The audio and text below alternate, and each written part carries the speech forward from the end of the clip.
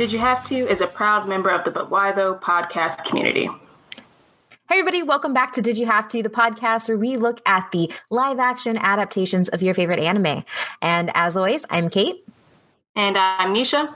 And we have a special guest today, Hector Nevato from DC Daily. Thank you so much for having me. Thank you for rolling those R's. I really appreciate it. Thank you. Oh, I appreciate when I have time to roll my R's. I also have a name where it gets pronounced Sanchez. And so I'm like, ooh, I feel like I'll roll them instead of unroll them. Well, that's very nice. Thank you. Thank you guys for having me so much. I'm really excited to talk about what we're talking about today. Yeah, which is Alita Battle Angel. It just came out this past weekend. But before we get into Alita and all those things, we have to do Crunch Time, which if this is your first time tuning in, this is the part of the show where we talk about the things that we are watching on Crunchyroll or whatever anime that is just making its way into our life. So I will go first, and I am watching an oldie but a goodie. I guess it's kind of ecchi, Food Wars. Nice. The show is just absurd. So absurd. But it's a good turn your brain off show. Which if you guys seen Food Wars before? Yes. I haven't. No. And I think I know which one you're talking about, but remind me what the premise of Food Wars is.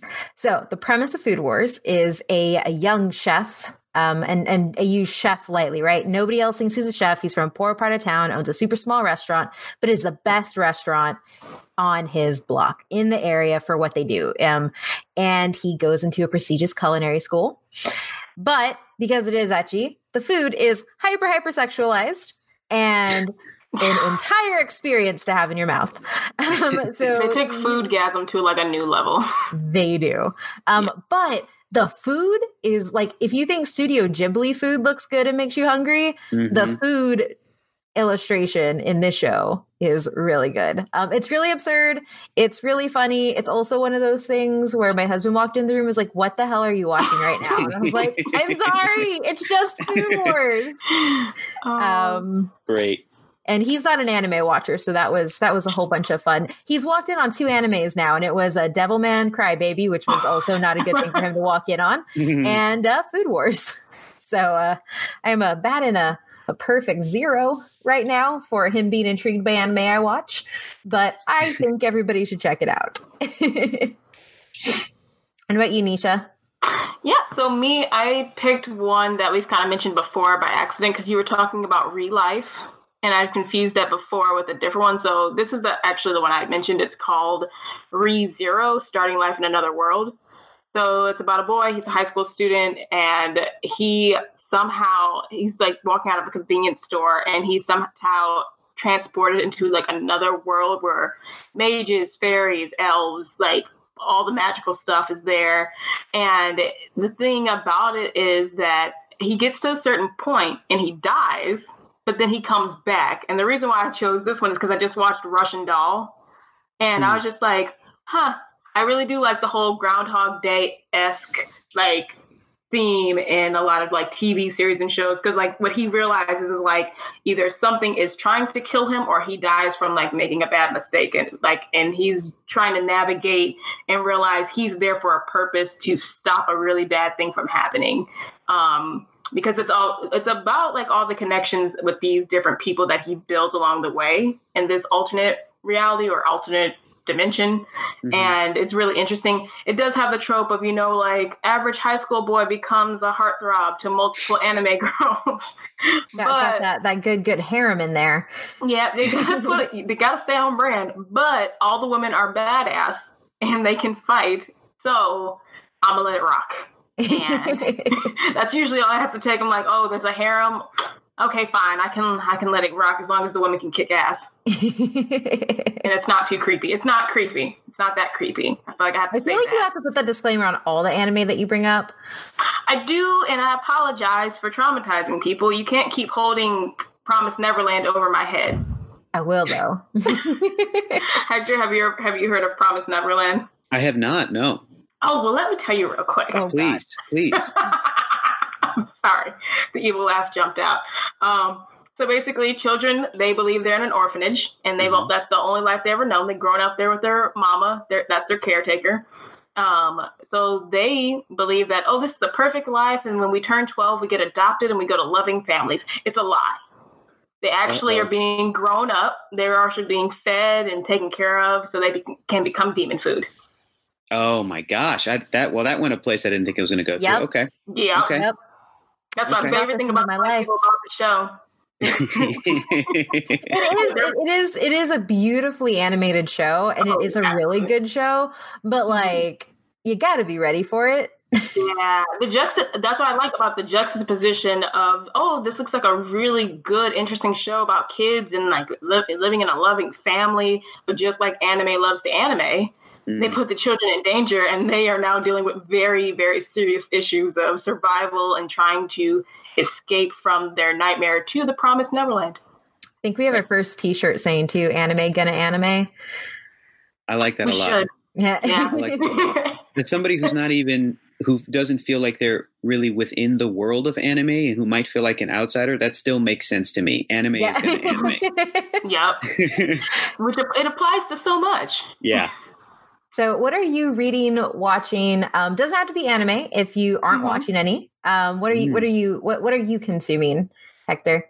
Well, right now I'm not doing anything anime because my girlfriend and I, we do a thing where we watch one live action show at a time, and along with one animated show at a time. And right now we're watching Brooklyn Nine-Nine, which I've never seen, and we're in the first season. And we're watching on Netflix She-Ra and the Princesses of Power. Oh, that's awesome. We're almost done with She-Ra. I really, really like it. I think it's a great, I just think it's really great. It's really clever. It's really cute. It's really funny. And it's really real is kind of an interesting thing I find about it. The way that the characters speak, they're all young people, but the way that they talk is like, it doesn't feel as written as another show that's like that. That's sort of, marketed towards maybe a similar age group. It doesn't feel like it's like the show talks down to you, which I guess makes sense because it's being like show run by Noelle Stevenson. And I believe she did, Lumberjanes, which is the same kind of thing. This comic book about a group of young girls, and it's kind of cartoony and really cutesy, but they are in a summer camp for girls, and then you learn that they fight monsters and werewolves and stuff like that. But it's about the characters' interactions and stuff. So I really like that. So we've been trying to figure out what we're going to watch. So like we'll finish She-Ra, and then it's like, okay, what's the animated thing we're watching next? What's when we're done with our sitcom, what's the live action show we're going to watch next? And we sort of, we keep a list, and and like, if something piques my interest, I'll be like, would you want to watch this with me, or should I watch it on my own? And it's either like, I'll watch it with you, or you should do that one on your own. The last anime I feel like we did, my girlfriend is a voice actor. She also lived in Japan for 6 years. She's from Massachusetts originally. So she has a very interesting perspective on a lot of stuff, and she loves anime and manga and everything. And she's actually borrowing Battle Angel Alita right now because I got it in preparation for the movie, and then we went and saw the movie, and I was so excited to take her to see it, and we ended up talking about it afterwards, and I was like, I need you to read the comic as well. I need you to read the manga to get her thoughts on it. But so I was really excited when we first started dating years ago now that like she could provide more of a here's the anime you should watch. From somebody who might not be familiar with the world yet. And I could provide, because my whole background is like, I've loved superheroes and comics since I was a kid. So like I can curate the good superhero comics for her. If she watches a movie or a show and she's like she really liked Doctor Strange because she likes the idea, right? We went and saw the movie. So I'm like, okay, let me get you the good Doctor Strange comics so you don't have to like waste your time with the bad stuff. So the last anime I feel like we did, because I have these big gaping holes of anime viewing, was Cowboy Bebop that I had never finished. That is a great watch. It's a great watch. So, and that was something I want to go back and restart it because we got like a couple episodes into it and then it got away from us. And then like I was trying to do some research and figure out where in the timeline the movie fits and all that other stuff. But now with them, apparently they're going to do that as a show, right? Yep. On Netflix. I think it starts production in April. Very interesting. Very interested in that project and how it turns out. So like that's one that it's on our list, and I should bump it to the top so that when we're done with She-Ra, I can go and tackle that next. Yeah. And that one's a super manageable show too. It's only 26 episodes. Yes. Yeah. I say with a question mark. In the movie, if you feel adventurous, but honestly, it's like I get lost. I've seen that series tons of times, and every time I've noticed something like, oh, I did not notice that before because I was so lost in the music and the art of this show. Cool. So like it's such a good watch. Like, cool. You can always turn it on. Yeah, I had the I guess like the honor of hearing Bo Billingsley, the voice of Jet Black, talk at an anime convention we went to, and the way he talks about Cowboy Bebop and his role as Jet, like he's not one of those voice actors or actors in general that's like, oh, don't ever associate me with one of the things I did in the beginning. Sure. No, he's like, he lives it. He takes pictures with all the Cowboy Bebop cosplayers, and that's awesome. Talks about like the different layers of like how when Steve Blum and him were, Steve Blum would exit the booth, he would go in, they would leave notes to each other as Jet and as Spike in the script. So that's definitely a good one. That's a really good one. Cool. I attempted to get my husband to watch it, but I started with the second episode, which is about the corgi, and he was like, what the hell are you showing me? And I was like, maybe that wasn't a good one to start with. Yeah, I'm really curious to see what the adaptation is going to be because because from what I've seen, it feels like it is in a good way more universal than other very Japanese specific stories, in anime are. So it's like, I think they could kind of like Alita. Like, I think that they could, I don't want to say get away with changing things, but it feels like it would lend itself to a more universal international adaptation. Oh, for sure. Versus other material from Japan. Yeah, because sorry, Kate, you go. Oh, no, you go ahead. No, I was going to say, because like me and Kate have definitely talked about this a bunch of times as we've like started this show to now. We're just like, the thing about like a show like Cowboy Bebop is that it's not confined to like Earth, and it's not confined because like Spike is Martian. Like, I think that's like, so I think I'm remembering that right. Like, he says he grew up on Mars. So it's like, he's technically a Martian, and it's so far ahead in the future where it's like, people have colonized different worlds. And like, you can obviously see like the world of Cowboy Bebop is very diverse and is full of culture, but there's not one set culture. Right. Because they've developed their own new, like, oh, well, this is Martian. This is like Martian tradition thing here. Yeah. And then like, this is how people do things on Jupiter. And you're just like, oh, wow, like, it's so creative how the creator did that whole like just world building there. And that was one of the things that when I watched Netflix's Altered Carbon, that the first thing I thought of was, holy crap, this reminds me of Cowboy Bebop, and this would be a world that I would see. Like, if they can adapt this, they could do that. And this was before they had announced it. I think they've been like plugging a live action of Cowboy Bebop for some time now, but they hadn't announced that it was final. And I was like, wow, this is pretty close. Altered Carbon is probably one of my favorite sci-fi shows of last year. But yeah, I think they have the chops to do it entirely. That's good. That gives me hope. That's good. Yeah. But time to talk about the adaptation that we're here to talk about. Alita Battle Angel, which I may end up saying Battle Angel Alita because it's a little bit different. So the movie that we're talking about that was directed by Robert Rodriguez is Alita: Battle Angel. But the Japanese manga and OVA is Battle Angel Alita, or Gunnm. I don't even know if that's the right way to say it. It's Gunnm. And so we're working with a few different names. It came into my life first as Battle Angel Alita.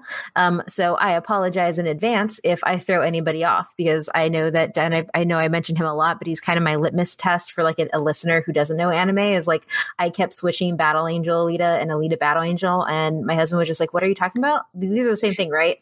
I was like, yes, they are. I apologize. So yeah, the thing that I liked was the producer of the movie said that he was able to convince James Cameron to change the title from Battle Angel Alita to Alita: Battle Angel, because he told James Cameron, we only make movies that start with either A or T.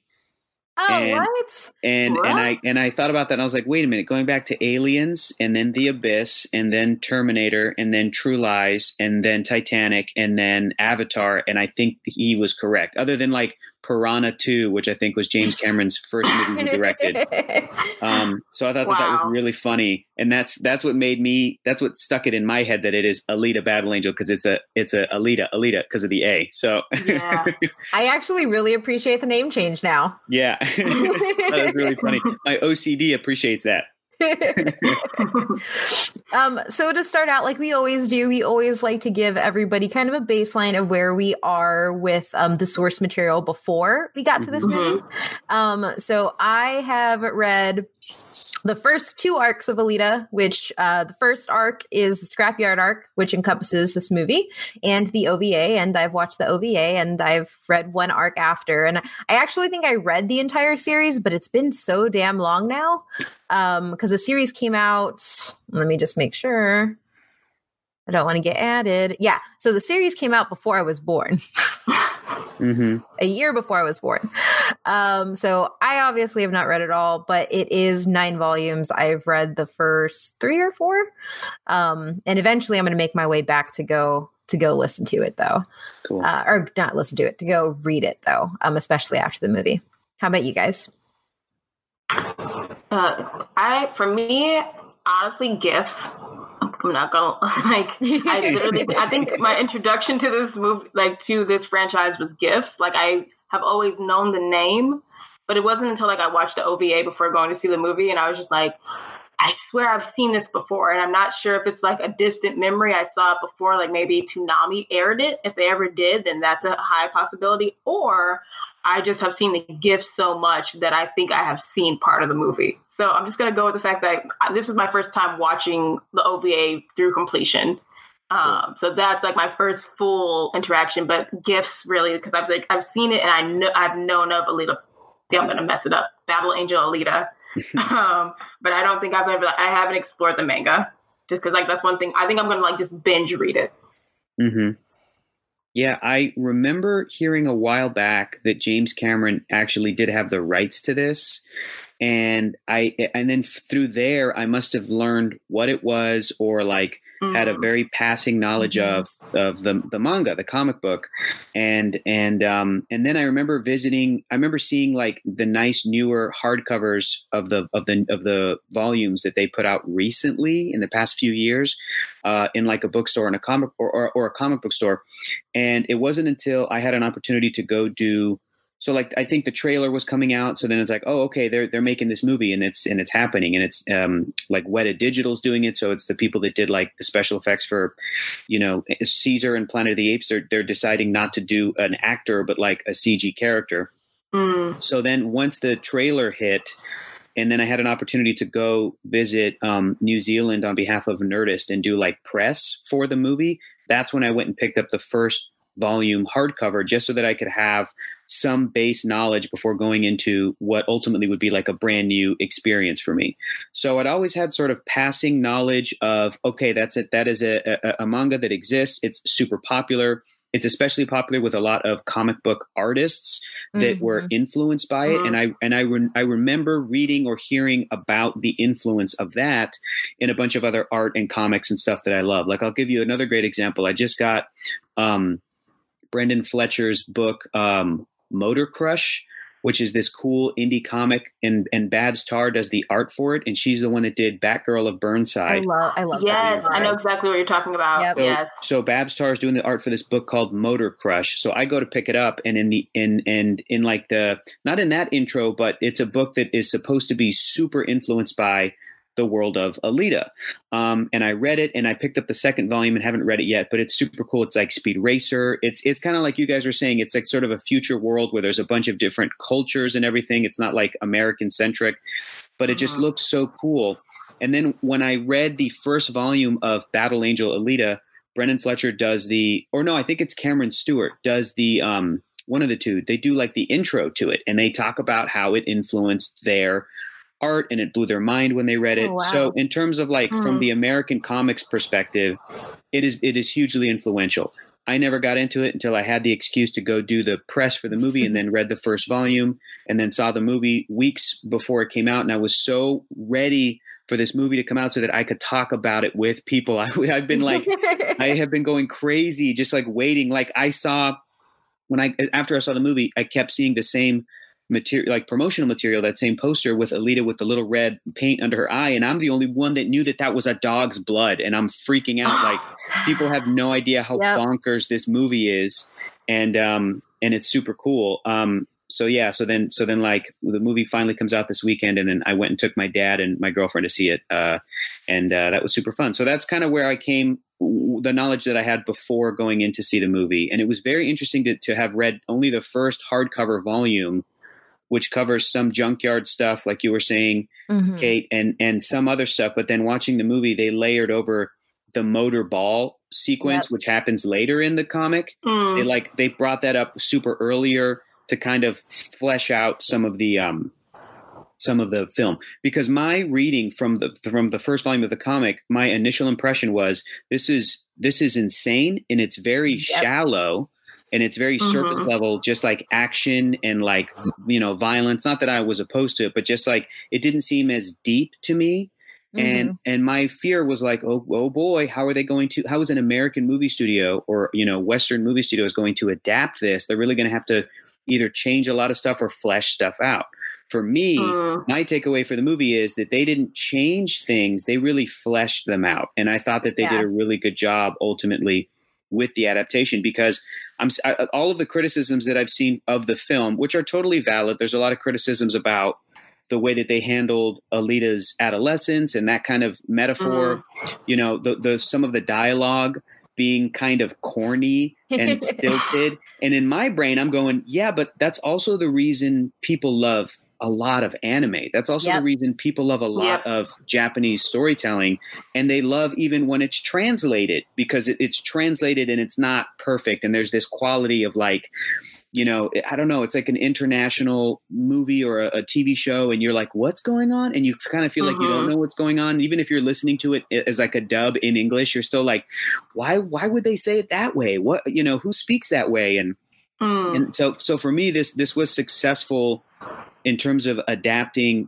like the feel of something that originated in Japan while still having like American and Western and with Robert Rodriguez, like his sensibilities kind of plastered all over it, but it still felt at its core like it was like a Japanese like storytelling style. You know what I mean? Yeah, and that's one of the things that I wrote an article on it for But Why Though, and we've talked about it a lot, especially when we first did our episodes, especially on ones like Dragon Ball or Death Note, which tackle like just their different types of storytelling than we're used here. Is like in the US, our storytelling is very much, this is your origin, this is where you're going, this is how you end. You never really stumble into things in the middle or see super fast progression or dealing with stuff.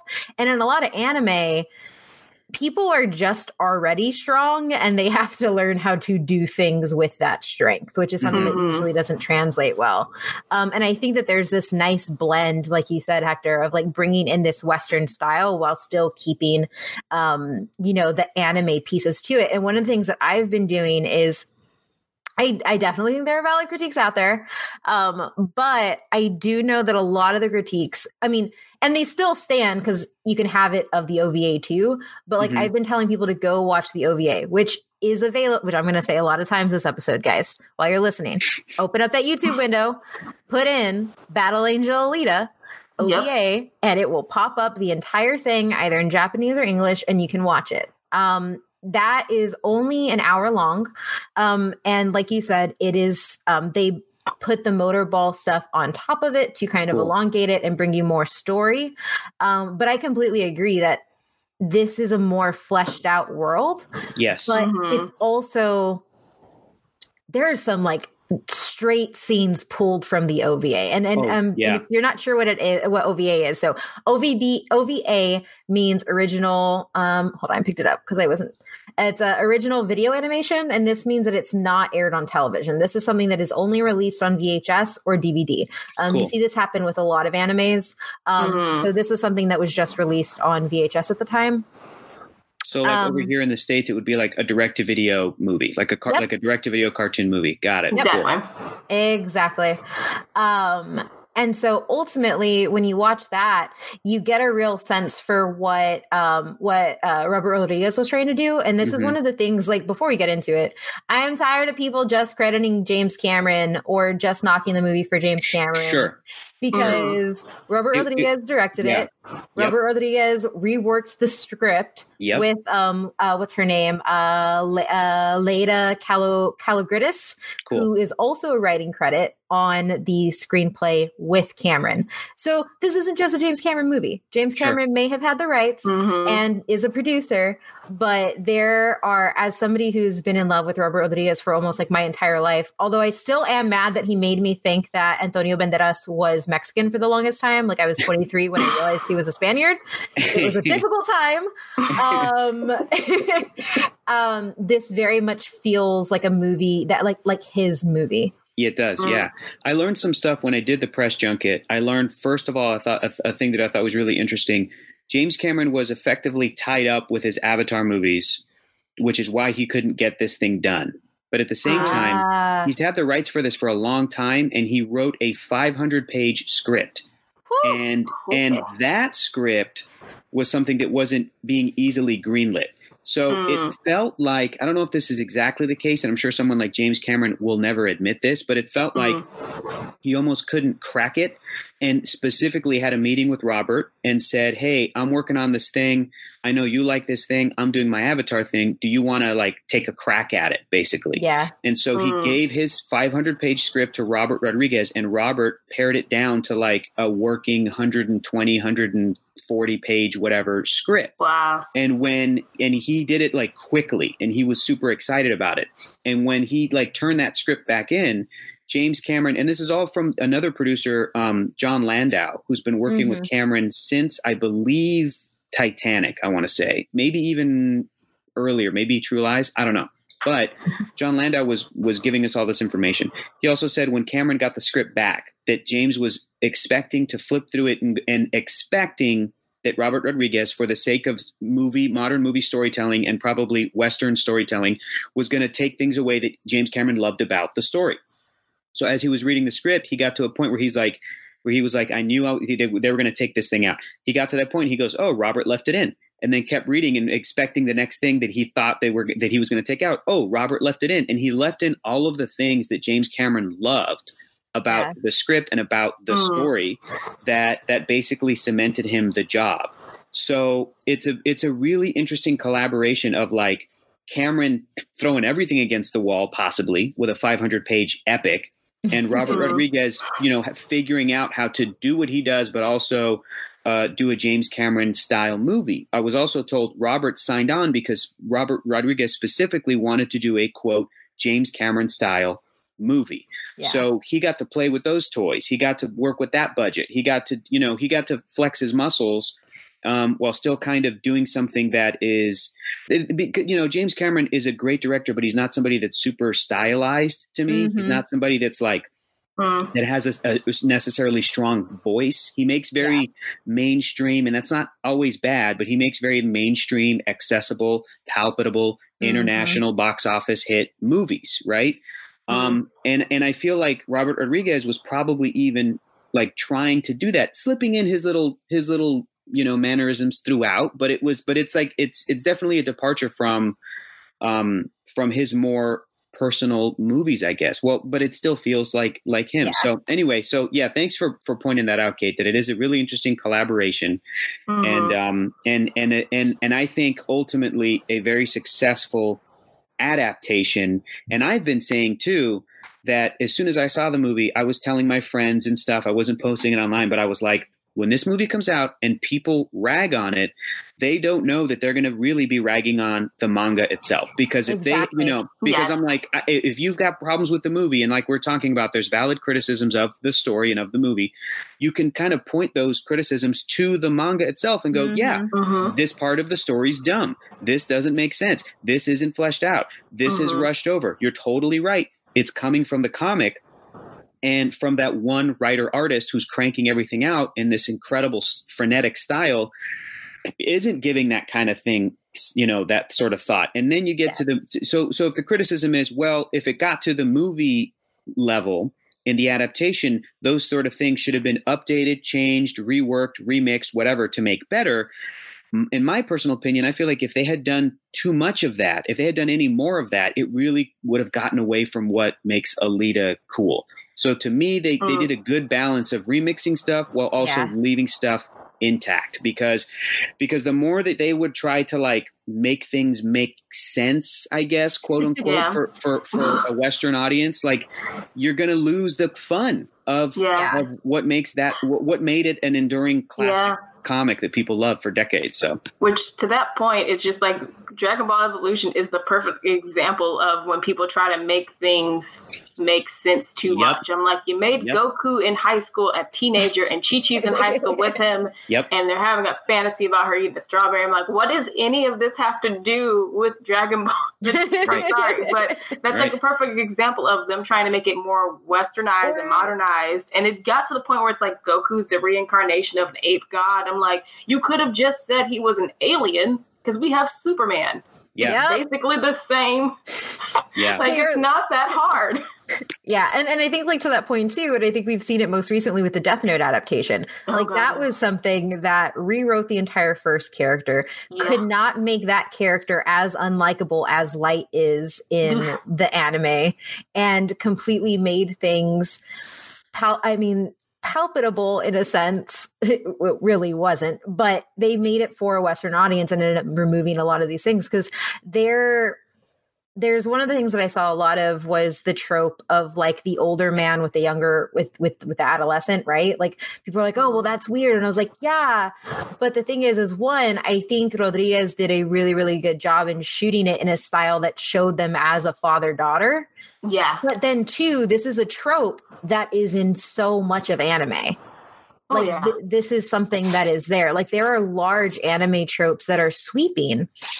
Like the also like the Born Sexy Yesterday trope, like that's something that is also there. But I also think what people don't understand, and I really hope this movie gets a sequel, y'all. Like, I need it too.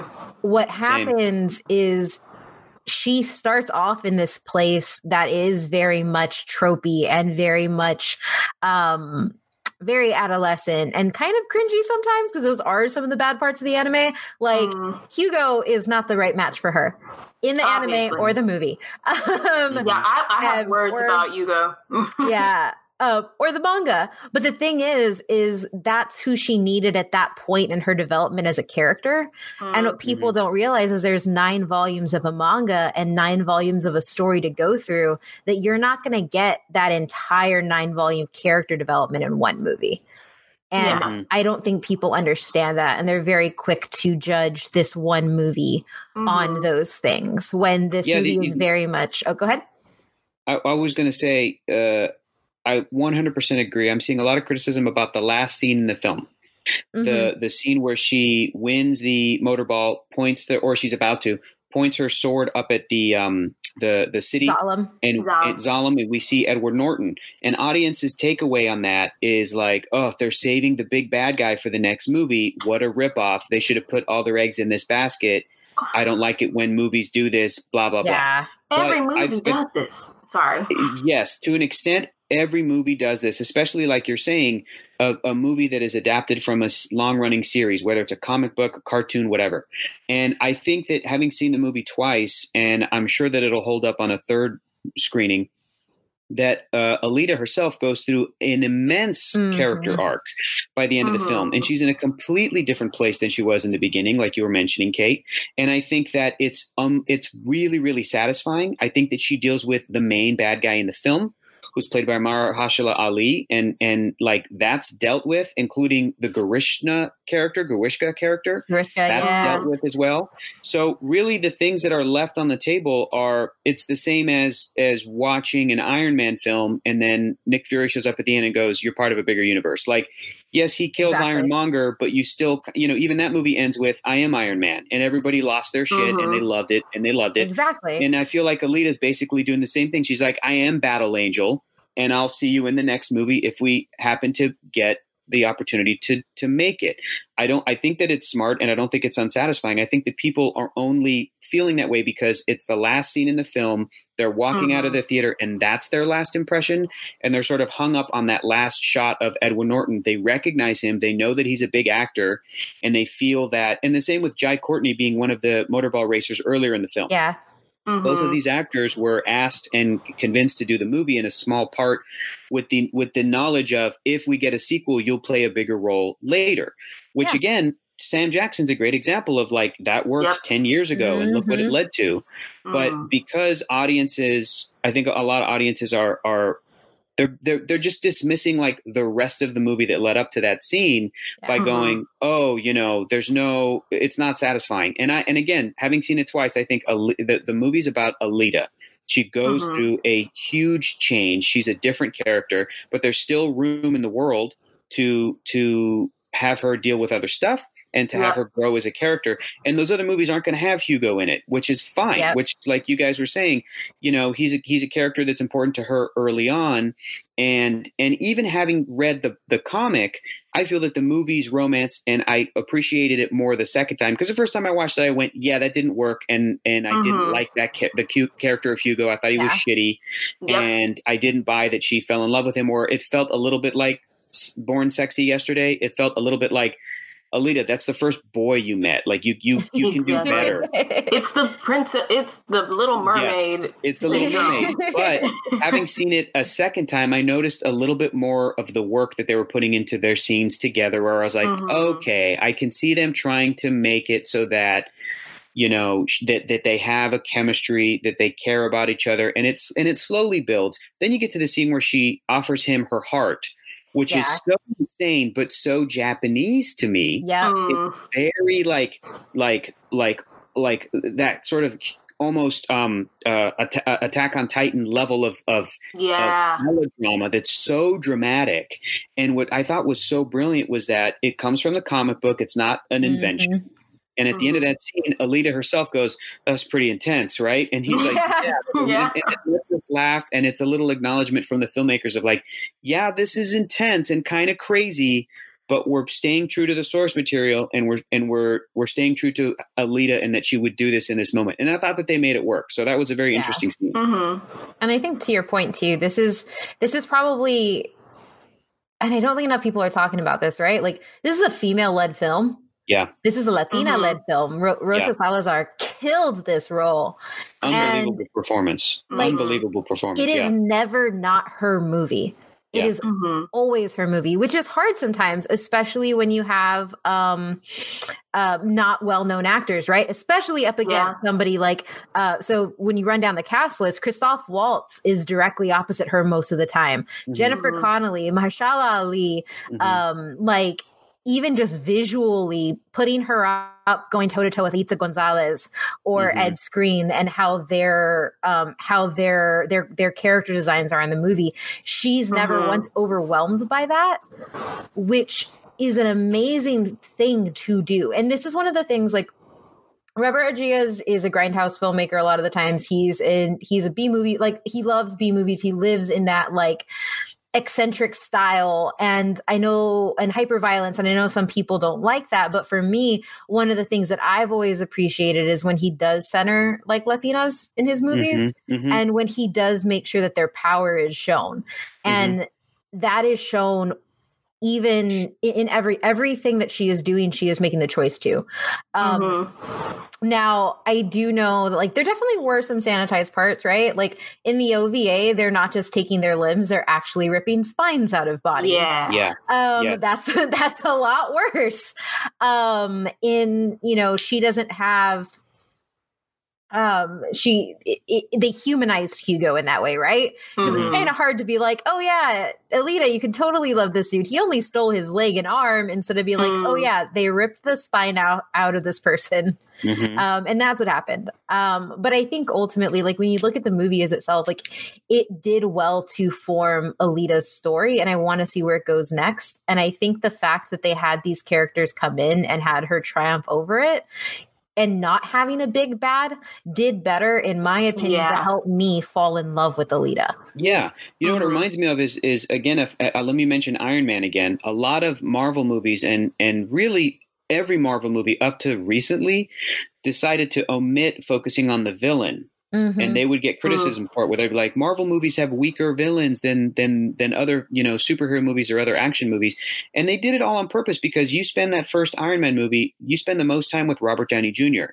And the payoff is that he became a beloved character worldwide for like 20 movies in 10 years, And instead of focusing on Jeff Bridges, who was great as the villain, but it's like, but we don't care about it. We don't need to. Yeah. And that leads it so that, and that was the formula they followed for basically most of their movies, especially their movies that were introducing new characters that you had to care for. Yeah. Then you get to the past recent movies where they're like, okay, well, now we've got Spider-Man with the Vulture. Let's focus on him. Now we've got Kate Blanchett's Hela, and she's really fun. Now we got Killmonger. Now we got Thanos. And those are like arguably the best villains of sort of modern action movies of the past couple years.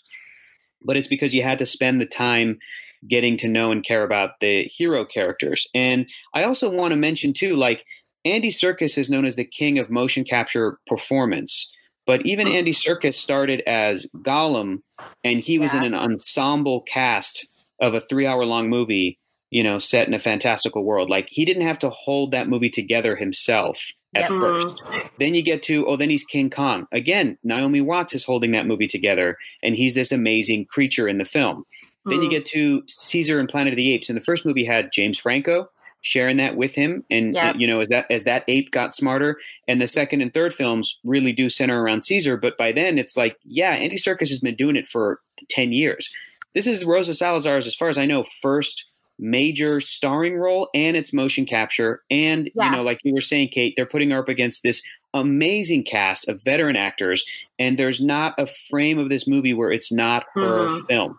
And the performance it's coming through in a character that a lot of people were nervous about because, the eyes, they're freaking me out. I don't know if the eyes are going to work. But the second the movie starts, like you lose all of that. At least for me personally, it didn't bother me in the slightest. I believed her as a character. She was incredibly endearing, incredibly like real.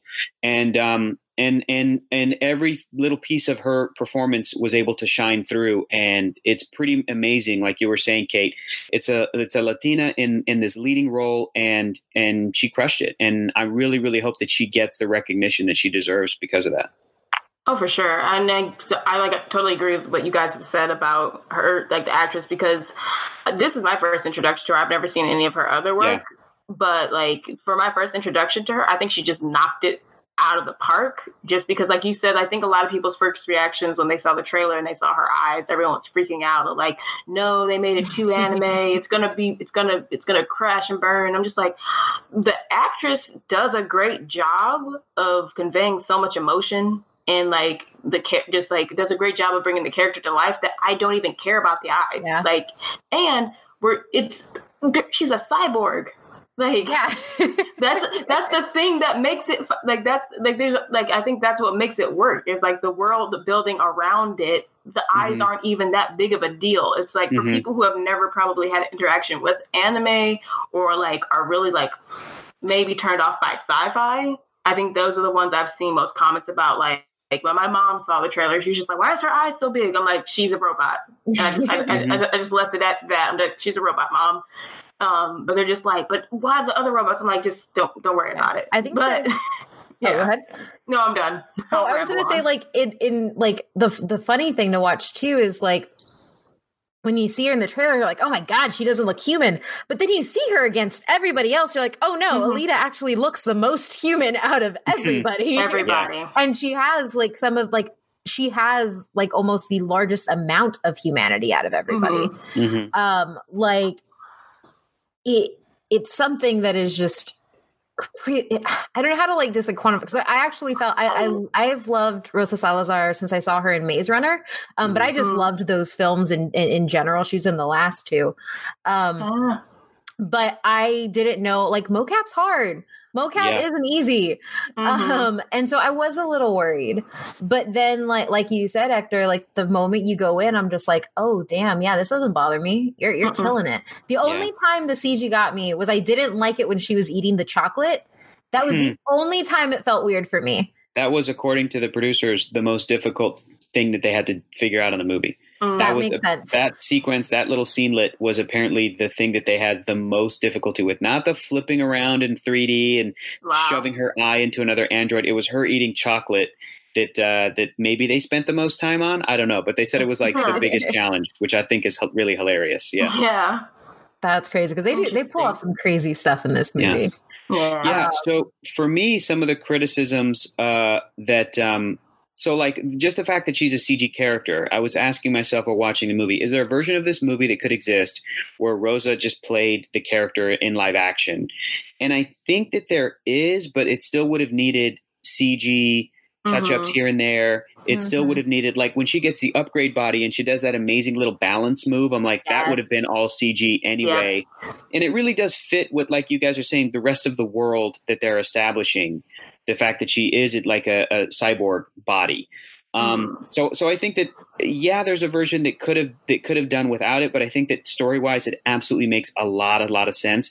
I would have liked to have seen, but again, we'll probably, hopefully get it in the sequel, just more explanation for the character that Michelle Rodriguez played in the movie, her mentor in the flashbacks. And how that whole squad was like all cloned cyborgs or whatever. Like just a little bit more of her origins to I guess to maybe justify why it has to be a motion capture character versus like an actor.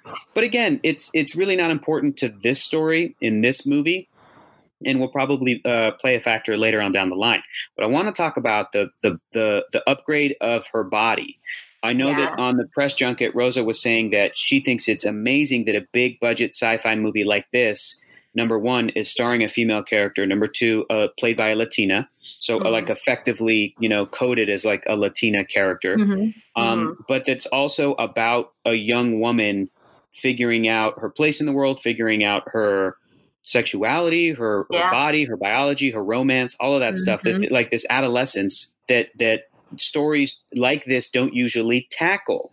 And I appreciated the metaphor in the movie when she gets the new body and her self-perception is different than Christoph Waltz's idea of kind of his surrogate daughter. And I also love the line where he heartbreakingly tells her the story. The first line that she says back to him is, "I'm not your daughter." Which I was like, that's pretty daring. It's not a line from this female character. Normally the female characters are sort of there to appease the male's emotions. Yeah. And she says it in not a mean way, but in a sweet, like in a nice way, but in like a loving way, in a way that says, "Hey, I care about you, but you got to know I'm not your daughter." It establishes her own identity, establishes her agency, what she wants out of her own life. So I really like that scene. But then when she gets the body, she asks for it and he says no because it's a killing machine. He's not going to do it. And she gets the most mad she's been in the movie up to that point. And she slams on the desk like Sonny the Robot and iRobot when he goes, "I did not murder him." Yes. Good. Cool. But later when she gets her new body and Ido's assistant says, she says something like, "Turns out maybe she was older than we thought she was," or "She was older than you thought she was," something like that. I thought that was, I really appreciated that was in the film. However, I think that the criticisms from a lot of people, and especially a lot of women that I'm seeing on the internet, where they're like, they're just tired of the trope of male storytellers sort of tackling this in movies like this. And I get that. And I talked about this part of the film with my girlfriend, and we both agreed, like, we would have loved not that Robert and James Cameron and their collaboration wasn't great, but specifically for this aspect of the story, if a female producer, screenwriter, somebody had sort of maybe put more of their mark on that. I know that there was a female screenwriter involved with James Cameron's like version of the script, and it would have been nice to maybe see some more of that in the press sort of leading up to the movie. Again, not to take away from Robert Rodriguez, but I'll give you a good example. I'm seeing press for Captain Marvel coming out, And it's a directing team of a man and a woman. And a most recent little quick snippet showed the female director talking about the story, which I'm like, I think that's smart. I don't think that's a bad thing. I don't think it's erasing the guy's contribution either, because people that are going to know about this movie are going to know who did it. Yeah. You know, people who know about Guardians of the Galaxy. I know that Nicole Perlman wrote the screenplay before James Gunn came in and did his thing. I don't know how much of Nicole Perlman's screenplay was left in that first Guardians of the Galaxy movie, but I know that they're both credited as writers. But I think that for like the general movie-going audience, and especially for a lot of the female audience that doesn't know anything about Alita or James Cameron or the producing story of this film, I think that it would have been cool to maybe showcase like, hey, we did have a female screenwriter on this. This is what she, this is how she feels about the project, and we put it into a commercial. So maybe go check it out. I think that would have been cool too. I think that would have been really smart, because I think like what I saw initially before it came out and before I saw it was just people saying, stop letting James Cameron write women. And I'm just like, sure. I understand that. I have my problems with James Cameron, but I'm also like, for me, and like, obviously, like I don't speak for all women, obviously. And I don't speak for all Latinas, obviously. But when it comes down to it, I guess I've consumed so much anime that is usually like this genre of anime is heavily written by dudes. Right. Heavily written by dudes. And so for me, I didn't think about it, right? It doesn't invalidate people who did think about it. But for me, I didn't think about it because in my head, I want to see a female character be able to go through stuff and just start kicking ass and having like, and like getting revenge and whooping it, like the same way that I get to see Jason Statham go do that in his action movies, right? Like Jason Statham goes through some shit before he starts taking out the people, and for me, and like I fall in this weird place where I'm like, I get what you're saying, Hector, and I agree entirely. And I agree with people saying, hey, we should have women write, a woman, should have written this or something like that. But at the same time, I'm also like, I want there to be a plethora of women on screen where you can have somebody like Alita who is high action, little story, the same way that you can have somebody that is high story, little action. Exactly. And for me, that is what I was so happy getting that in the movie. And that's one of the reasons why I loved the addition of Aitza Gonzalez's character.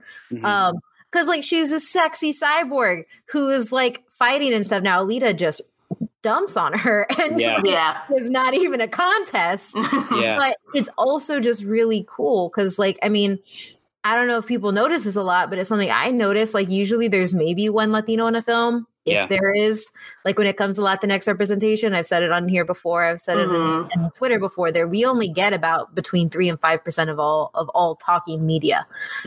That's for representation in like the general population. That's extremely low. This movie has multiple Latinx characters in it. Or Latinx coded characters, right? Because we don't know what their backgrounds are. That's just really cool to me, and it was something that, like, when Robert Rodriguez took it over, I was like, we're gonna get some of that, which is really cool. It falls into that category of that really tricky balance that a lot of fans of media like this have to put up with, have to contend with, and have to deal with, which is, on the one hand, I just want a Black Latino Spider-Man to just be Spider-Man. Like I just want Miles Morales to just be Spider-Man. I don't want his story to be about, what it is to be Black and Latino every single time, because it feels like when there are stories like that, like you're saying, Kate, we don't necessarily get to play in the same realm that other movies get to play in, where it's just high action and maybe low story.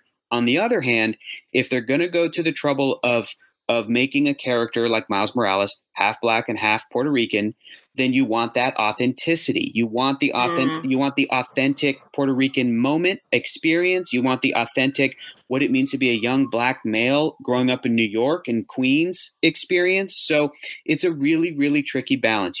I just want Black people to be able to ride dragons into, combat in a fantasy movie. But at the same time, I don't want there to be an omission of an authentic experience, at the expense of that. I don't want other people to tell those stories because oftentimes they'll be irresponsibly told, and that won't be a factor. So again, it's a super tricky balance. I liked that there was a metaphor for young girl adolescence in the movie.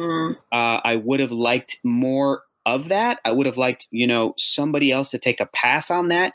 I would have liked some more of that. But at the same time, like you're saying, Kate, Alita is this Latina coded character who is ultimately a younger female kick ass, and she kicks major ass character, sci-fi character that should be able to be said in the same breath as the Terminator or Jake Sully from Avatar, or like you're saying, John Wick, or Iron Man or Spider-Man. Like Alita should be able to, she's, people might disagree with this, but I think you can also define this movie as a superhero movie itself. It has, it has things in there that you can point to and go, yeah, that's technically a superhero film. So she should be considered that.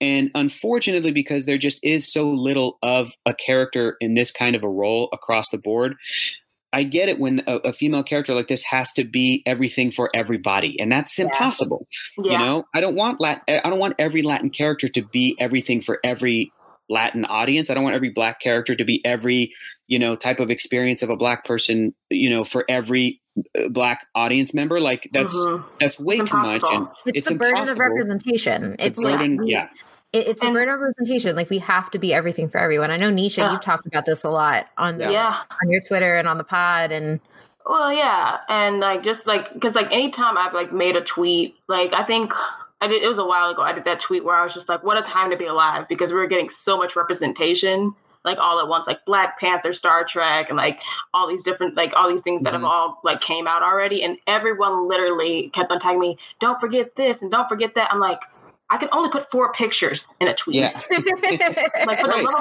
the love of God, I can only put 4 pictures in a tweet. This was not meant to be a thread. But then I did go through the trouble of trying to show other representation. But then I realized doing all that, what the hell am I doing? I can't cater to you people, because no matter how many people I would talk about that I was excited about, everyone would just keep on crapping on me.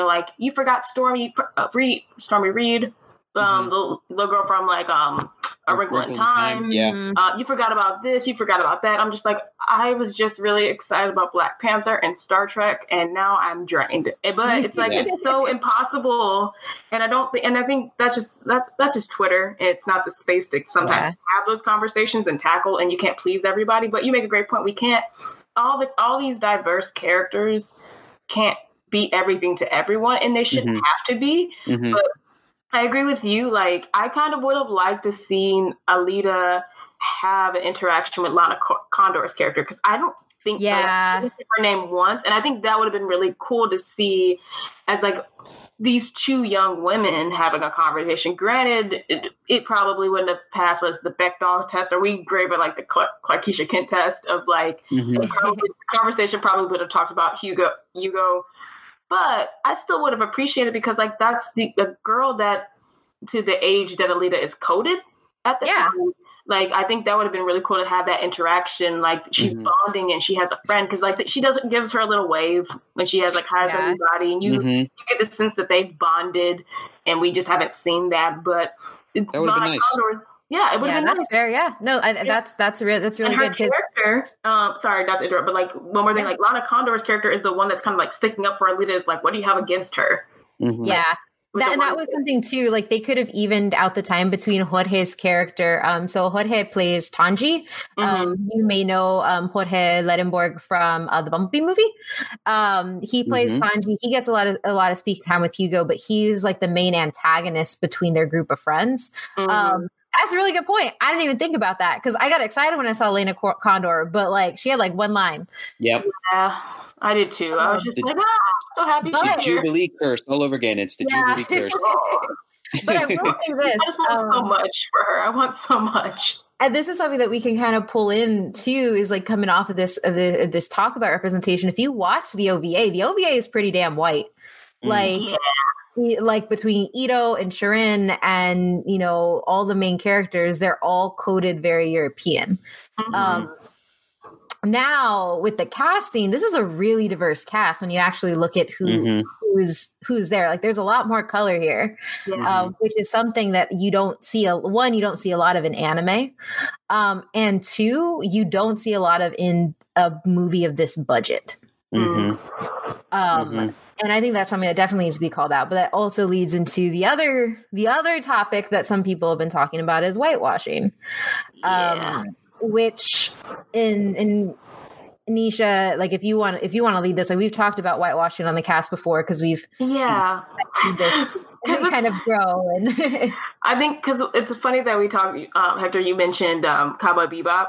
Because like that's something where this kind of comes into tie-in, and then like from the other movies we've recently watched, where we watched Full Metal Alchemist, we've come to the conclusion of what the characters are coded as, and then and how are they casted, right? And like in the live action kind of play a role. Because when we were watching Full Metal Alchemist, we were kind of like the big discussion me and Kate had was just like, should the characters have been Japanese or should they have been German? But then it's like then you get into like a whole other like spiral. But these characters are like they come from like a fictional land anyways, but it's like it's mirroring the story of the Holocaust and all these other things, but it's like it's a fictional land, so they could be like they're coded European, and like so like I think we found ourselves like in a rabbit hole of like because you had what did the creator say exactly, and the creator was like, yeah, I made this like this is to reflect a lot of World War II, and I made these to be European because it's a part of my story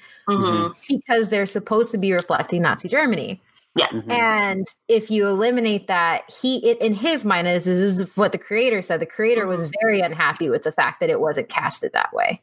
Yeah. And that makes sense after we like found that out. It's just like, you know what? I get that because had this been, you know, if an American studio did it, I think I would encourage them to cast. I think Roy Mustang still to me, like, is coded Asian. Yeah. He's Asian. Like, he's coded to me as Asian. But like the other characters, totally would make sense to have them be, you know, European or Caucasian, and then and to tell that same story. Because I'm sorry, this is not a Full Metal Alchemist movie review. I'm not going down this rabbit hole again. We did that before. You guys can go listen to it. But like that kind of like took away a little bit of the story because they kind of washed over like the whole genocide of the Ishbalans. Like they just like kind of they really went over all that, and I think that's like super important because the Ishbalans are like the people of color in that world. Like they're a minority that was like, sorry, again, I'm doing it. Sorry. But to my point, when I'm referencing landscape, you encourage my terrible rabbit hole behavior. It's a good rabbit hole. It sets up the conversation because this is not just a black and white conversation. True. No pun intended.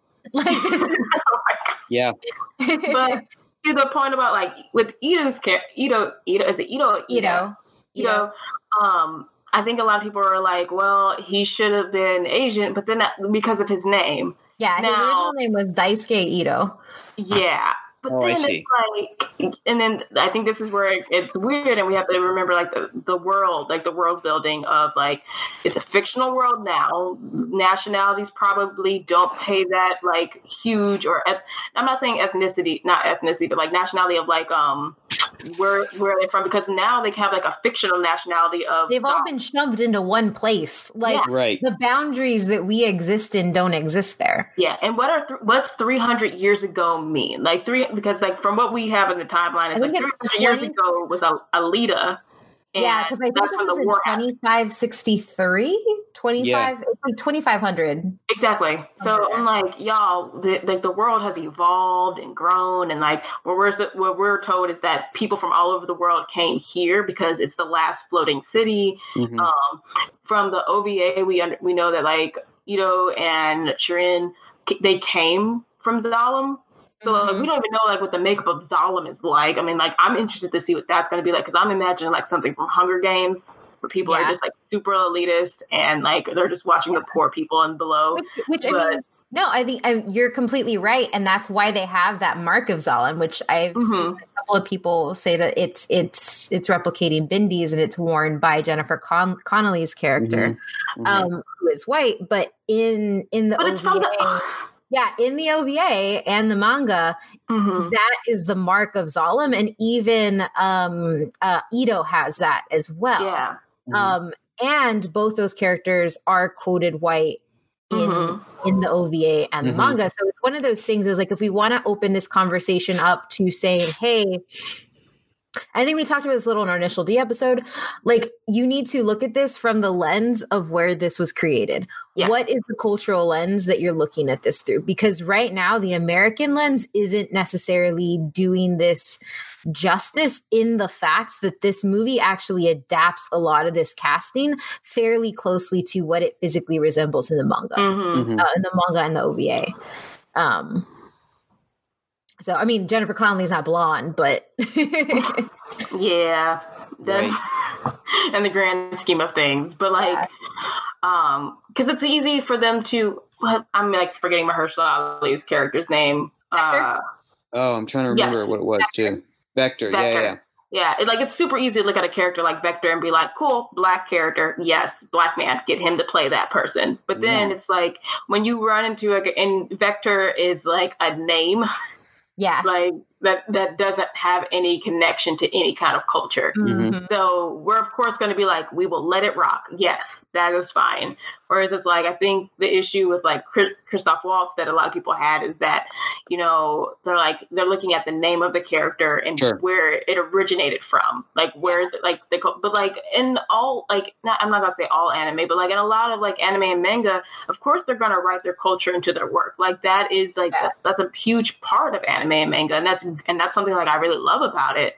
But in this situation, it's like, do you go with the name of the character and where that name's connection is like and the heritage is connected to, or do you go with the appearance of the character and like the story, the world building? And I think they made the right decision to cast Christoph Waltz. That's not to say they couldn't have casted a Japanese actor. But I'm just saying, like, if we're going off of like, you know, people will always, no one's ever going to be happy.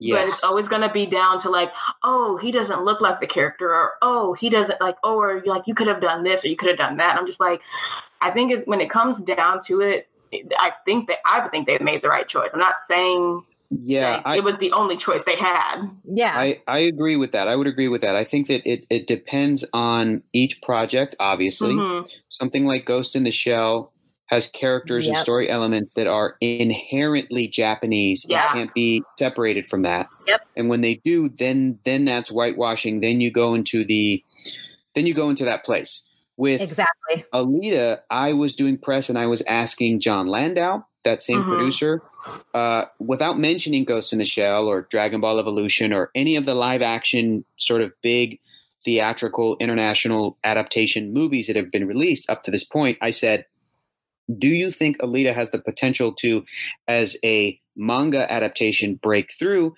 and why Alita? And he kind of said in a very smart producer way, he said, it's because this is already a very international story. It's not something that is inherently, you know, it has Japanese origins, and the creative storyteller, the writer and artist who did the manga is obviously from Japan, and that's in there. But he said, you know, I read the book and they go to the Kansas bar. That's named Kansas, like the state in the United States. And I asked him, why did you name it Kansas? And he said, I like the band. And that's why he decided to name it Kansas. But that already says a lot about the world. And I think that it's a very easy way to connect that idea to the idea that they present early in the film, where Christoph Waltz says, we all came here and huddled under this floating city, and everybody from different, because even Alita asks, why is there different languages or why is there different whatever it was? Because a driver goes by and he goes, pinche cabron. And he says that in Spanish. And I was like, that was Robert who slipped that in there. But then Christoph explains the world. And I think that people that would be upset that Ito as a character isn't played by an Asian actor, I think they're kind of dismissing the rest of the variety that's in the film and the rest of the cast. And I think it's really well done. And I think that even it kind of gives me hope too, because in my brain, when I grew up watching Dragon Ball Z in Spanish on Mexican television before it aired in the US, I always saw Goku, which is the most Japanese name ever, as a Mexican guy. I saw him as a Mexican guy. I saw him I saw this Mexican guy with clumps of dirt in his hair, which made his hair stand up. This really messy little bedhead, kid that was getting into trouble. And then he grew up into a guy who had a 5-year-old, and he was like, 24 or whatever. Like he, and he had a wife, and even his wife's name was Chi-Chi. And I'm like, that means something in Spanish. So for me, that kind of world, which is, there are things about it that are Japanese, but I think that there are things about it that are more international than they are Japanese. And that's not the same for every single manga or anime, obviously, and you really have to take it on a case by case basis. But I liked the international approach of Alita. Which is something that like Nisha and I have been exploring as like we go through this, because I think we both came in with like, stop whitewashing stuff, and then as we started taking stuff in by a case, because each movie is different, and we realized oh shit, we just started to like talk more and more about these things, because like each source is different, and it should be respected in knowing that like, hey, this piece of art is not coming from our worldview. Hey, this piece of art also should not be generalized the same way you wouldn't want anything like any generalizations here. And I think it's also important too, is to not take the word of the sole creator as gospel either. Sometimes I think it's important when there were people that had no problem, and I think we all know what kind of people I'm talking about, who had no problem with Scarlett Johansson playing Ghost in the Shell, when there were vocal critics of that, then came the side where it's like, hey, this shouldn't be a problem. And they used the fact that people in Japan were asked about it. And people in Japan were like, oh, no, that's cool. She's a good actor. I'm a fan of that. So they would use that as ammunition for why anybody talking about this problem in the United States should shut up. And I feel that then you still have to take into account, well, why were those Japanese people asked that? Why did they answer that? Did they understand about the cultural context? And those same people that were quizzed in this thing, once they were explained to them, well, hey, Asian actors don't get as many roles in Hollywood, in Los Angeles, in the United States, and this is a big problem. Then they, of course, conceded, oh, well, then, it should be an Asian actor that plays that role. Yeah. So it's still important to and I'll give you another great example. One of my favorite examples of this, George Takei, who played Sulu in Star Trek. In the most recent Star Trek film, John Cho plays Sulu in the 3 most recent movies, and they revealed that the character was gay and had a husband and a kid. And George and they did it for a bunch of different reasons, but one of the reasons was to sort of pay tribute to George Takei's, his public life and what he has done as an advocate for gay rights and everything like that, and that he is an out and gay actor. And he was the one who came out and said, I disagree with that. I want Sulu to remain a straight character because I was playing a heterosexual character, and gay actors should be able to play straight characters. And I totally understood what George Takei was saying with that. However, I strongly disagreed, along with the screenwriter of the movie, who plays Scotty, Simon Pegg, in that they felt that it was ultimately more important to show that the world of Star Trek, which already has a long history of being very diverse, actually have an openly gay character, which hadn't happened yet in 2016, 50 years into this franchise. And they retroactively let the audience know that one of their first characters, a character who premiered in 1966, along with Kirk and Spock and Scotty and McCoy and everybody else, and Uhura and everybody else, was gay from the beginning. That retroactive continuity allows fans in the modern day to go back and watch the episodes from the 60s, and for there to be another element of there is diversity on this ship, and diversity is important to Star Trek. I happen to think that was wonderful. I agreed wholeheartedly, and I also thought that it was a wonderful tribute to the life and work of George Takei.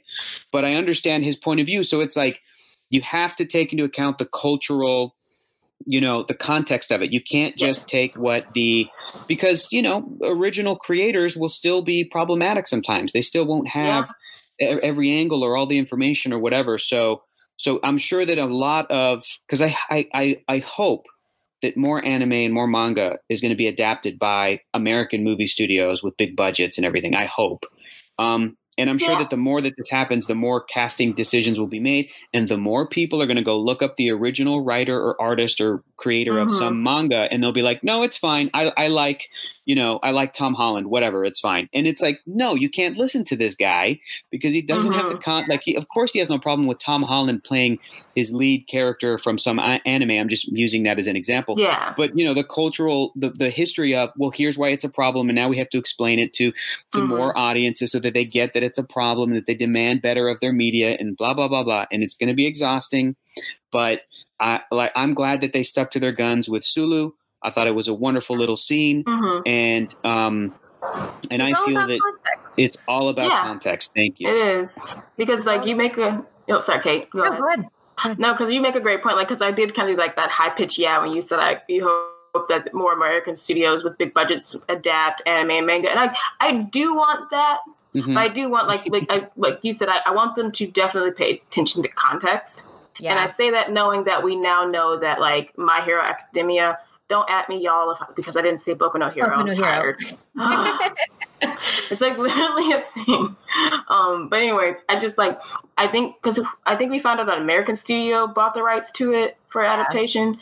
So we don't know what that's gonna look like. But immediately everyone's like, The Rock is gonna play All Might, and I just kept on thinking and imagining I don't know. And we do this show now, so I'm going to watch it. And I love My Hero Academia, but at the same time, I'm just I do hope they respect the context. But also, more importantly, I would love for it to be an Asian-led cast with a huge budget behind it. Because there's so many characters.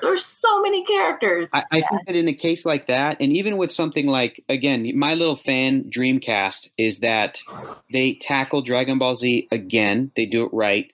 And in my head, it's just because, again, this is my own personal life experience. I grew up with Goku speaking Spanish. I would love a Latino actor playing a Saiyan. And there's no reason you can do that because he's an alien. Exactly. You can do that. If Superman Kal-El can look like a white guy from Kansas, then the sky's the limit, whatever. But that doesn't mean that there's no excuse. There is no excuse for not having an immensely diverse cast. And for My Hero Academia, you could have you could make a movie star out of a young Asian talent while still packing that cast with a bunch of great known actors. So they should take that opportunity. And it's also important to put Asian actors on those kinds of in those kinds of roles, because it's another great way to pay tribute to the country that originated the stories. Do you know what I mean? It all comes down to this massive respect for the material that you're adapting, right? Right. Because even the director of Death Note was I never watched the anime. I just wanted to adapt it. That's a problem. Yep. You have to respect what you're adapting, because there is already a fan base that is expecting something. On top of that too, I think that there definitely are nuances that can get made, because it's adapted for an American audience, because it's not a Japanese movie coming out of Japan, because those exist. But at the same time, that also like y'all are saying, that means we have to they have to be aware that if you're going to take something that is clearly written as Japanese, you should probably cast a Japanese actor. Or I think we kind of talked about it a little with Bleach, because Chad in the Bleach anime manga is Latino, but he's not played by a Latino in the Bleach film. Because it's an all Asian cast. So those things happen there too. It's just read the damn room. And also, like you said, sometimes just listen to what Asian American voices are saying about these casting choices, right? Because this is affecting them in a different way than it's affecting us. Right. I liked when talking about Ed Skrein, he stepped down from the role in Hellboy. Yep. And it went to Daniel Day Kim, because he didn't know that the role in that Hellboy universe was made for an Asian character originally. So, and that was great. And that was because people spoke up. Yeah. He stepped down. Everyone was like, dude, you're awesome. We're going to support your next project. Yeah. And I'm going to go see Hellboy because they got Daniel Day Kim in it. And I'm like, you guys did the right thing. And they could have just not done that. Yeah. They could have ignored everyone. Speaking of him too, like somebody asked me, was like, were you not offended by the Mayan calendar on the back of Zapan? And I was like, no, I wasn't, because it's Robert Rodriguez. Like, he's going to put that in everything. He had to find a way to work it in. He put it on the back of Zapan. And it looked so cool. So good. And I was like, that's you, Robert. That's you. There's also a lot of Spanish in the background too. Like, not only just like when the cabbie calls it out, but when they're in the motorball arena, there are signs in Spanish. And then I don't know if anybody else noticed, but like all the Martians are pretty much brown, which is also really cool. Which for me were like really neat little things. But yeah, I mean, I think we can keep talking about this all day, but like, do you want to call out some of our favorite parts of the movie? I'm down with that if you guys are. Favorite parts? Like the few, bragging on. Cool. Oh wait, Nisha, you cut out a little bit. You're coming in really low. Oh, my bad. Can you hear me now? You're still really, really low. Oh, not better? No. I don't know what's going on. Did you move your mic at all? No. Unplug it and plug it back in. Okay. It sounds like you ran out of the room and is talking to us from the other room. Exactly. Okay. How's it now? No, you still sound far away. What is going on? Sorry, I'm like touching them. Did you adjust like the volume on it or something? No, not at all. I didn't touch it at all. There you are. Okay, there we go. You're back. But yeah, so why don't we each pull out like a favorite part from the movie? My favorite part of the movie was, and this is something that I actually would have liked a little bit more from the manga, where she goes to the bar, the Kansas bar, to recruit all of the bounty hunters.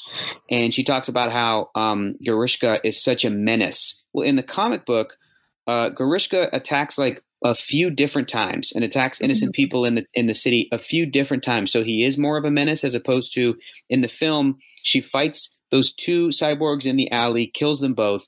Grishka claims he's going to go back and kill everybody and then escapes into the sewer.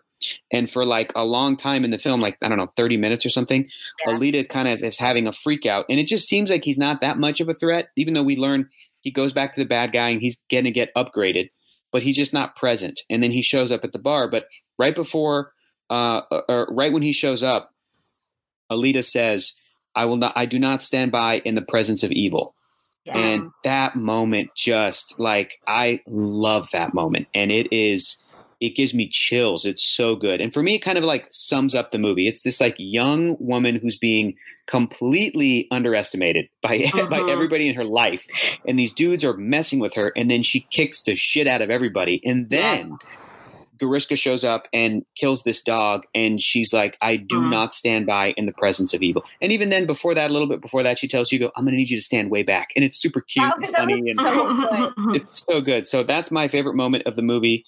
Really summed it up for me, and I liked other moments similar to that, but that like summed it up for me. I will say this on the dog thing. I was just so I watched it in the OVA. It happens, and it's also devastating because it's a really cute dog. But like watching it happen in the movie, I was like, no, I can't do this. And my husband, like, we were walking out, and he was just like, but that dog was the most courageous out of everybody. I was like, stop! Don't bring it up. I don't want to hear about this. I don't want to hear about this right now. That didn't happen. It led to a very really smart movie making technique where we meet the God, I'm forgetting the actor's name, but he played Frank Lapidus in Lost, and he was like the dog bounty hunter with the robot dogs. Oh yeah, He's great. So like we see 2 seconds of him, and everybody kind of chuckles because he has robot dogs, and then the little dog goes over and hangs out with the robot dogs, and we're like, ha ha ha, that's funny. Then the scene finally ends down in the sewer when Alita gets cut into pieces. And she's barely alive, and she gets saved by Ito, Hugo, and then that same dog bounty hunter that come down and like chase off Grishka, right?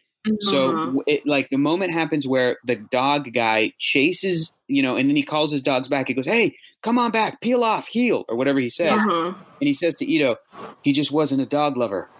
I hate people like that or something like that. And it let us all laugh because like a devastating thing had just happened to Alita. Yeah. And we don't know what's going to happen to her. And it was really violent, even though it was just robot violence. Like, so we're all reeling from that. And then we all get that little laugh moment. And then the scene goes to the next scene where, you know, we're going to find out that she's got a new body. So yeah. Really smart. Which is one of the things that, like, somebody asked me, is this fit for 11-year-old? And I was like, well, it's only PG-13. Then I was like, there's a lot of dismemberment in this movie. Which I know some people also took issue with because apparently a woman fighting can't get hurt without that being a problem. I know that sounded shady, but like that just really bugged me because she actually kicks ass when she's a torso. Like, she is still kicking with ass one hand. Right? No legs, no stomach, one hand beating ass. Yeah, like that was pretty awesome. And that's straight from the comic. And I was so excited to show my girlfriend Abby that moment in the book. I'm like, look. One of the craziest moments in the movie. Like it's from the comic. No, but that's a fair, valid criticism. I get it again, but it's like a cliche sci-fi trope. Exactly. And there's a bunch of that stuff. It's cyberpunk. It's cyberpunk and she's a cyborg. It's in the DNA of this book, but like you were saying, when she gets her upgraded killing machine body, like she's untouchable. Nobody's ever going to even get close. So I guess I go into mine. My favorite one was because I didn't think they were going to do it. I did not think that they were going to show her attaching Hugo's head to her body. I did not think they were going to do that because I was like, that's too out there. That's too out there. But then I was like, well, you know what? Robert Rodriguez, and then I saw how brutal some of the fight scenes were, and I was like, they might do it. They might do it. And then he got stabbed, and I was like, holy crap, they're gonna do it. They're gonna do it. Which it's my favorite part because it's really interesting to see happen, and you get to see like this tender moment. And it was more of like a favorite part in that I didn't think it was gonna happen. But it's also like one of the parts that I wish had been fleshed out more because in the manga he goes like insane. Like there's this large breaking point that happens with Hugo. And you don't get to see that here. Which is, so it's both like a high point and a low point for me. Because that's like the only time the only time I really appreciated Hugo in the manga OVA or, but that's probably one of my favorite things that they did. Cause I was like, wow, you were really sticking to things here. But yeah, Nisha. So for me, I definitely like the motorball. Like so good. Like just so much action going on, but I didn't feel like I was lost. Like I don't know how to describe it. It's like, I'm trying to think of like a movie where like there was so much going on and I couldn't keep my eyes everywhere at once. Speed Racer? No. Kate.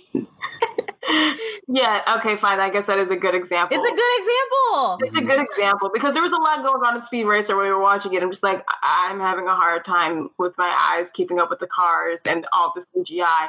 But to my point about that, with this motorball, my eyes were not bothered by the CGI. Like it wasn't like, I've been calling it like the Wonder Woman effect, where there's that one fight scene where her and Steve are like fighting back to back, and then they turn into video game characters almost. Because there's so much CGI. And I'm just like, man, it's that thing that pops out for me, and it kind of like bothers me a little bit. But you get it because one, it's special effects, and there's only so much stuff you can do. But with this one, it doesn't bother me. Like I think it's so well done, and the action's really well paced. The camera, how it focuses on Alita, like throughout the match, I'm just like, wow, man, like this is like really intense and this is really good. And then like it was also really cool that like she doesn't realize they're all trying to kill her. That's so good. She's like she doesn't. She's like, okay, go easy on me, guys. And the one that is like, sure, sweetheart. She's just like, and that was one of my things about Alita is just like she's very much like you see her grow so much. Like Hector, you kind of mentioned already, like she's like an adolescent when we like meet her, but then she's really grown into her own as a young woman, like this confident person. And I think she just really comes into her own. And that scene for me is like really her shining of like, of course there's the fight scene too before that, like the bar scene, but like that, there's just like so much going on. She's just so capable. It's so clean and it's so well done compared to other compared to other action movies like that. And I don't know how y'all feel about Speed Racer. I really truly love that movie. I think it is fantastic, and there's a lot. We can have consensus that it's a good movie. We can like we said, it's a good movie. We did that like what, episode 3 or 4? 5, I think even. 5, but it was just because it's weird. It's like, is it a good adaptation? No, but it's like, it's a good movie. Yeah, because like, it gets way more hate than it deserves. Yeah, it doesn't deserve much hate, and it doesn't have to be like the 1960s Speed Racer, like right from the anime. Because like honestly, when you rewatch those things, it's dated as hell. But like, what they did with that movie, it's not terrible. Like our favorite scene is, "Why are you so pale?" Yes. It's such a good line. It works. It is something that really does work, like with its modern updating and Western production. Yes, I need to go back and watch like the original Speed Racer anime, and I need to go back and read some comics and stuff, because I feel like it's a good adaptation. I feel like there's the meat of that is in the details. I love the idea that the Wachowskis made everything in the shot in focus, even the mountains in the far background, because when you watch the anime, the mountains are drawn with like the same sort of focus and detail that like the something in the foreground would be. So it's just this really interesting approach to like adapting a cartoon that I think it's a successful adaptation of a cartoon. But I think Alita is a better like manga anime / adaptation altogether. Like it feels more Japanese while still being like a Western production, Yes, yeah, for sure. Like the tropes really help, like bringing those to life. Yeah. And I think, and the other thing too, because I had heard people complaining about that she goes "Hiya" when she's fighting sometimes, but I'm like, she does that in the OVA. Like that is almost exactly how Alita sounds in the OVA, and I appreciated it. Like it felt like anime fighting. It was just really good. You and make ridiculous. Sounds when you fight, and that's a completely normal sound to like expel when you are making a move. I enjoyed it so much, and I didn't think I would. I don't watch 3D movies because they make me sick. Yep. But from everything I hear, the fighting is that much better in 3D. I could not do it. It's phenomenal. It's wonderful 3D. It's really, really good. I used to work in 3D post-conversion. I used to do it for 4 years. I am pretty familiar with what is good and bad 3D. And for people who like it, for people who care about it, I think that it's really, really good. There was a bunch of screenings out here in LA that were like only available in 3D. And I don't know if that's something that James Cameron and their team like are trying to push for. But I'm happy about it because I think 3D is something that is very misunderstood. It's something that's dying out. I think that a lot of people that don't like it haven't tried enough of it and kind of don't know, sort of what's good versus bad. We could get into this whole thing because I have a whole sort of a long history and a real passion about 3D. But I will also say, too, that my favorite 3D stuff is when I can watch it on my 3D TV in my living room. Not to say that big screen 3D can't be great, but like I've always found it to be way clearer, crisper, and more enjoyable, in the comfort of your room where you can kind of see the whole screen as opposed to, listen, back in the day, I got tickets to see one of the Hobbit movies in 3D, and already that movie's not the best. But I had tickets to go see The Hobbit, and it was in IMAX, and then it was like a full screening, so I'm sitting up in the front, and that's not a good 3D experience. Yeah, that's what I was going to say. That was my exact Hobbit experience. The very first Hobbit movie, that's how I watched it, and I half of the screen was fuzzy because it didn't fit into where my eyes were looking. Right. And that's a problem. And I wish that movie theaters and more importantly movie studios kind of cared more about it, and they did a better job at marketing 3D. Because I'll give you another great example. I've been buying 3D Blu-rays for as long as they've come out, and in the past year, the big sort of companies and movies and franchises that were still putting them out stopped in North America. So I couldn't get Thor Ragnarok in 3D or Black Panther in 3D or Avengers Infinity War, I had to import them from the UK. I couldn't get Incredibles 2 in 3D from Pixar, which is gorgeous. I had to import it from the UK on like a region-free Blu-ray. And that's a bummer. Like I had to import Coco in 3D. And those movies, especially the animated films, especially, you know, some of the Marvel movies and action movies, they're well done. And I had wished that for years, and this is me coming from somebody who worked in on the 3D side of movies for a couple of years, for 4 years. So I kind of know about how things went down. I was working on 3D movies right before the first Avatar came out. And then I worked for an extra, you know, couple of years after that. So I've seen how it's sort of gone up and down and crashed and burned. I wish that movie studios cared more so that when they put out a 3D screening of Hobbit, for example, that they would specify to their theaters, okay, you can't sell tickets for seats, you know, in the first 4 rows or whatever. Yeah. If your theater is laid out this way, like it has to be this way. I wish that they had done a better job of marketing it at a Best Buy, so that people would actually give a shit and want to buy a 3D TV, because I've had so many people, you guys, come over to my apartment for movie screenings. I'm doing the Marvel movies over the next couple of weeks, and people come over that don't like 3D. They don't know enough about it. They're not interested in it. It hurts their eyes. It hurts their head. They come over to my apartment and watch it on my couch, and they're like, oh, this is great. This is awesome. It's clear. I can see it, and it adds to the story versus it being like a gimmicky thing. So I'm really bummed that overall nobody cares about 3D, but I'm happy to report for those that do, Alita Battle Angel, they did a really good job on it. They knew where to push it and where not to do it. The action stuff where she's flying at the screen and the Garishka's like finger hands are, you know, the chains, the pieces, and they're like, all of that stuff looks awesome.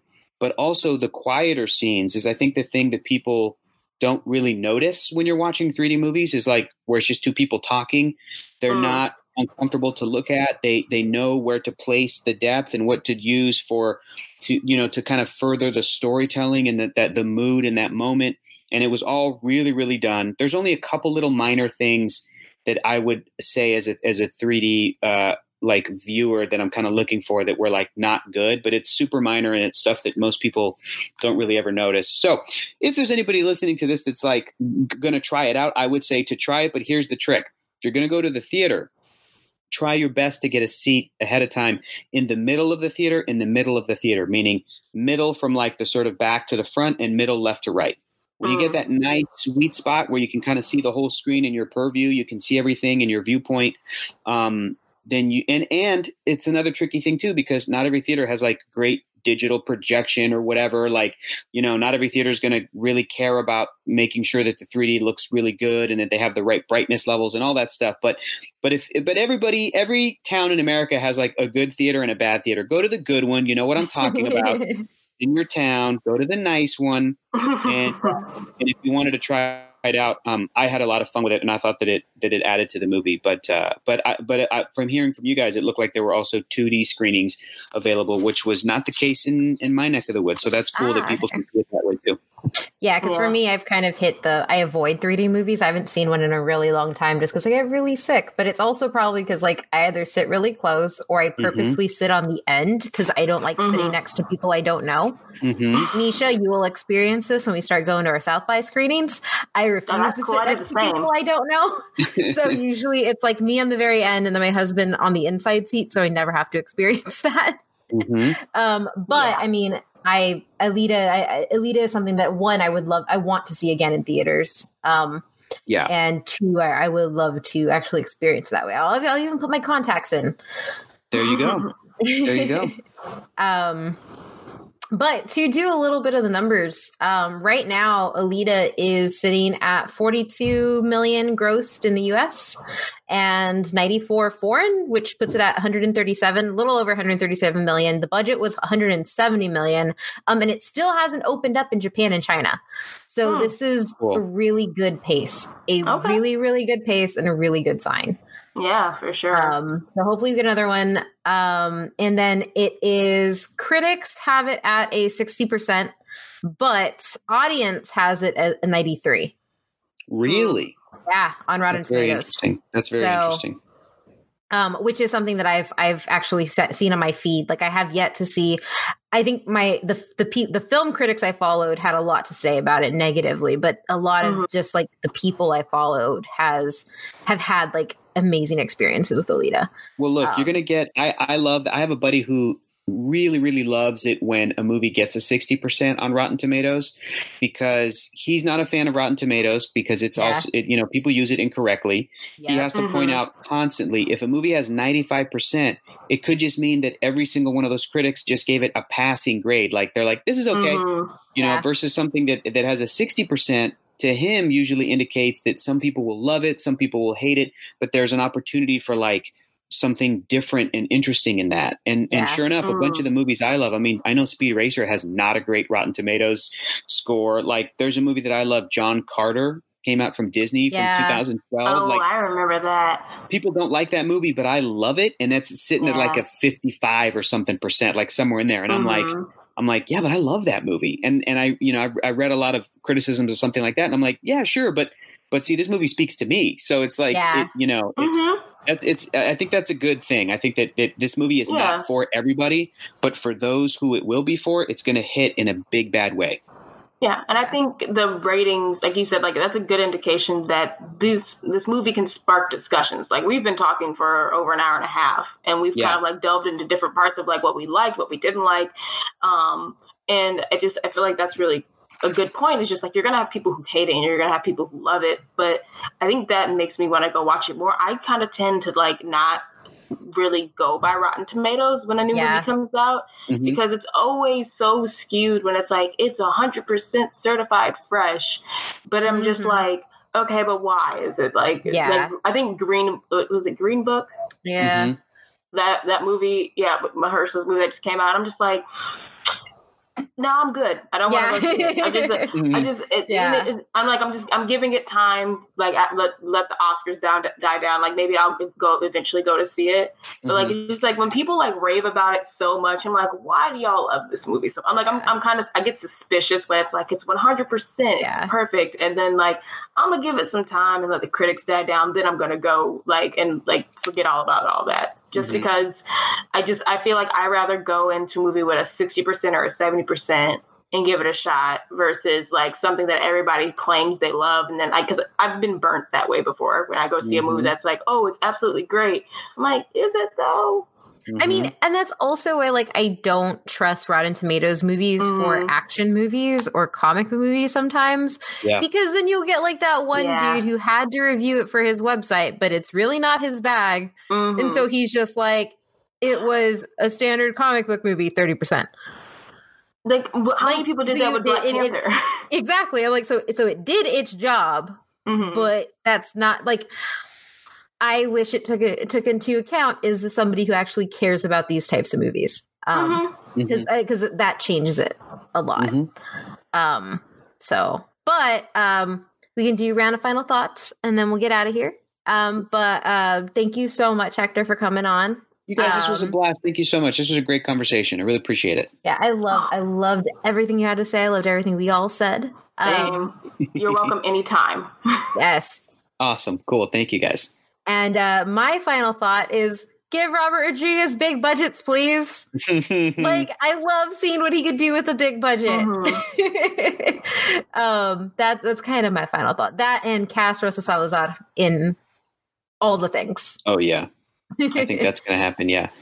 My final thought is I hope that we get a sequel to this. I hope that a lot of the people who put together the first one get to come back, and I'd like to see even a part 3, and then maybe that's it. Like maybe find a way to put those 9 volumes of the manga across 3 movies, and I would be a happy camper. And I remember I tweeted it originally when I first saw the movie when I was in New Zealand, when I flew down there for the press, which is I want more anime and manga adaptations like this. Yeah. And that means that you take care about adapting the subject material, and you understand what makes it unique and cool, and you leave that intact, and don't make Goku a high schooler, and then you'll be golden.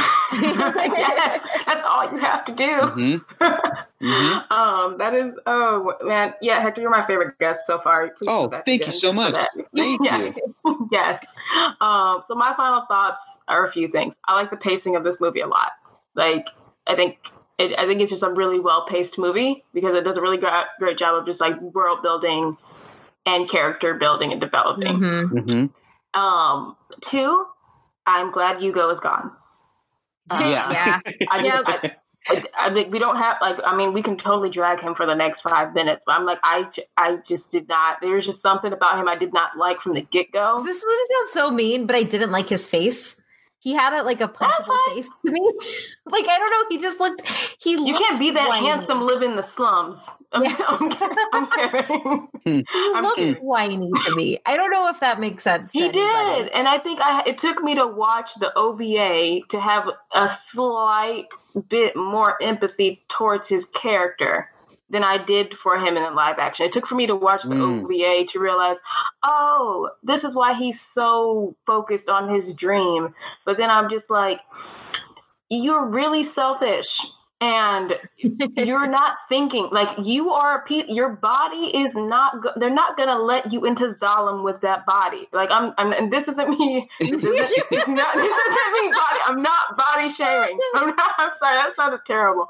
But you are a head on a robot body now. They're not going to let you into Zalem. If they didn't let you into Zalem the way you looked before, they're not going to let you in now. How are you going to? You don't even have any money. There was just like so much in that scene, and I know it was supposed to be very emotional. But then I watched the anime, and I'm like, okay, I feel a bit more emotion, but at the same time, you're not thinking, sir.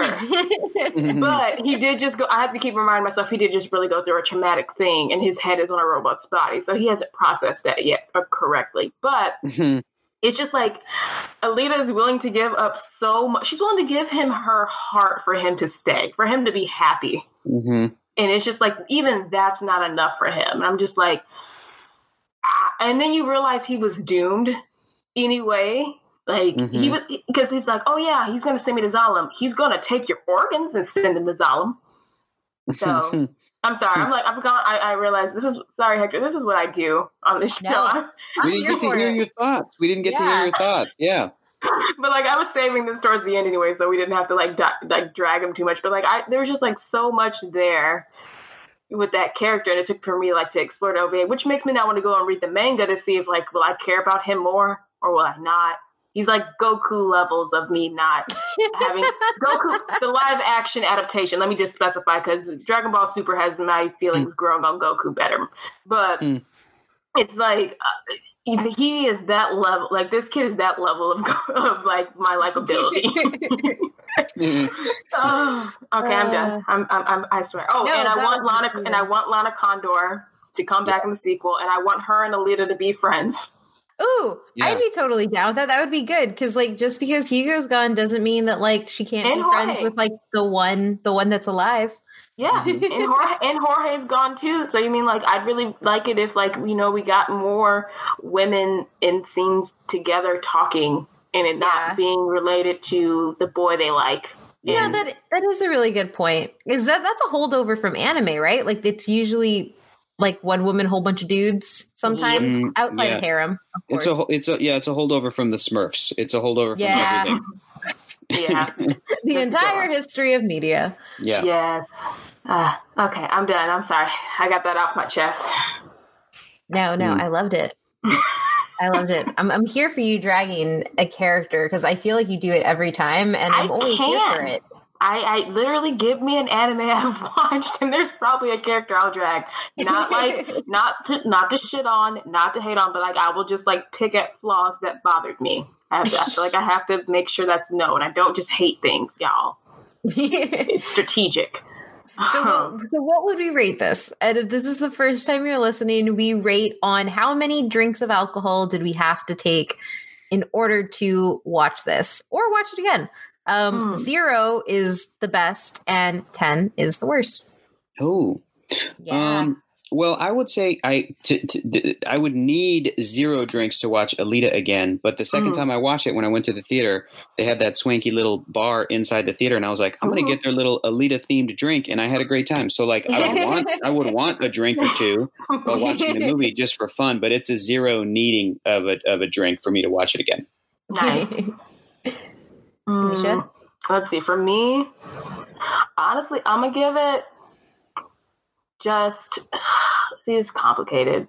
Because I surely don't believe things are perfect, but it's hard to say that when I did say Lupin the Third was perfect. Our Lupin movie was perfect. But no, I think we also said that about Rurouni Kenshin too. Did I? Damn, see, there I go. I'm contradicting myself. All right, I'm gonna give it a 1, and it's that 1 is because I have to get through Yugo again. Yeah. And 1.5 because I want the nurse to have more lines. Yes. Okay. Yeah. Said, the black nurse. I want her to have more character development. She was there, but I want more, just a little bit. That's fair. I'm gonna go with 1 for your same reason, Hugo. Gosh, I gotta get past it. Like, because he's not a lot of the movie. He's quite a bit, but I just like Alita more by herself, which we're gonna get hopefully if we get a second one. Yeah, but why don't you tell everybody who's listening where they can find you, Hector? You guys can find me on the internet at Hector is Funny. I'm also on episodes of DC Daily that you can catch on YouTube and on the DC Universe app streaming platform. And I'm also on just follow me at Hector is Funny on Twitter and Instagram, and I post all my stuff. And thank you so much. Thank you so much for coming on. Thank you. Yeah. And as always, you can find us at DYHT_pod on Twitter. Let us know what you thought about Alita. And make sure that if you're listening to this on iTunes, that you take a minute to rate, review, and subscribe to us. It really helps us out, and it's the best way to support us. And you can find me at OMMythrandir on Twitter. And you guys can find me at Twitter wow, I messed that up. Anyways, you guys can find me on Twitter at LA_NEY_SHA. That's Lanisha. And yeah, now I have to do the close out. Now you got to do our Dragon Ball Z closeout. I got this. Will I ever stop shitting on Yugo? Will we get a sequel to Battle Angel Alita? Oh, dang it. Alita Battle Angel? Yes. And will I remember to call it the correct name? Find out next time on Did You Have To? Bye.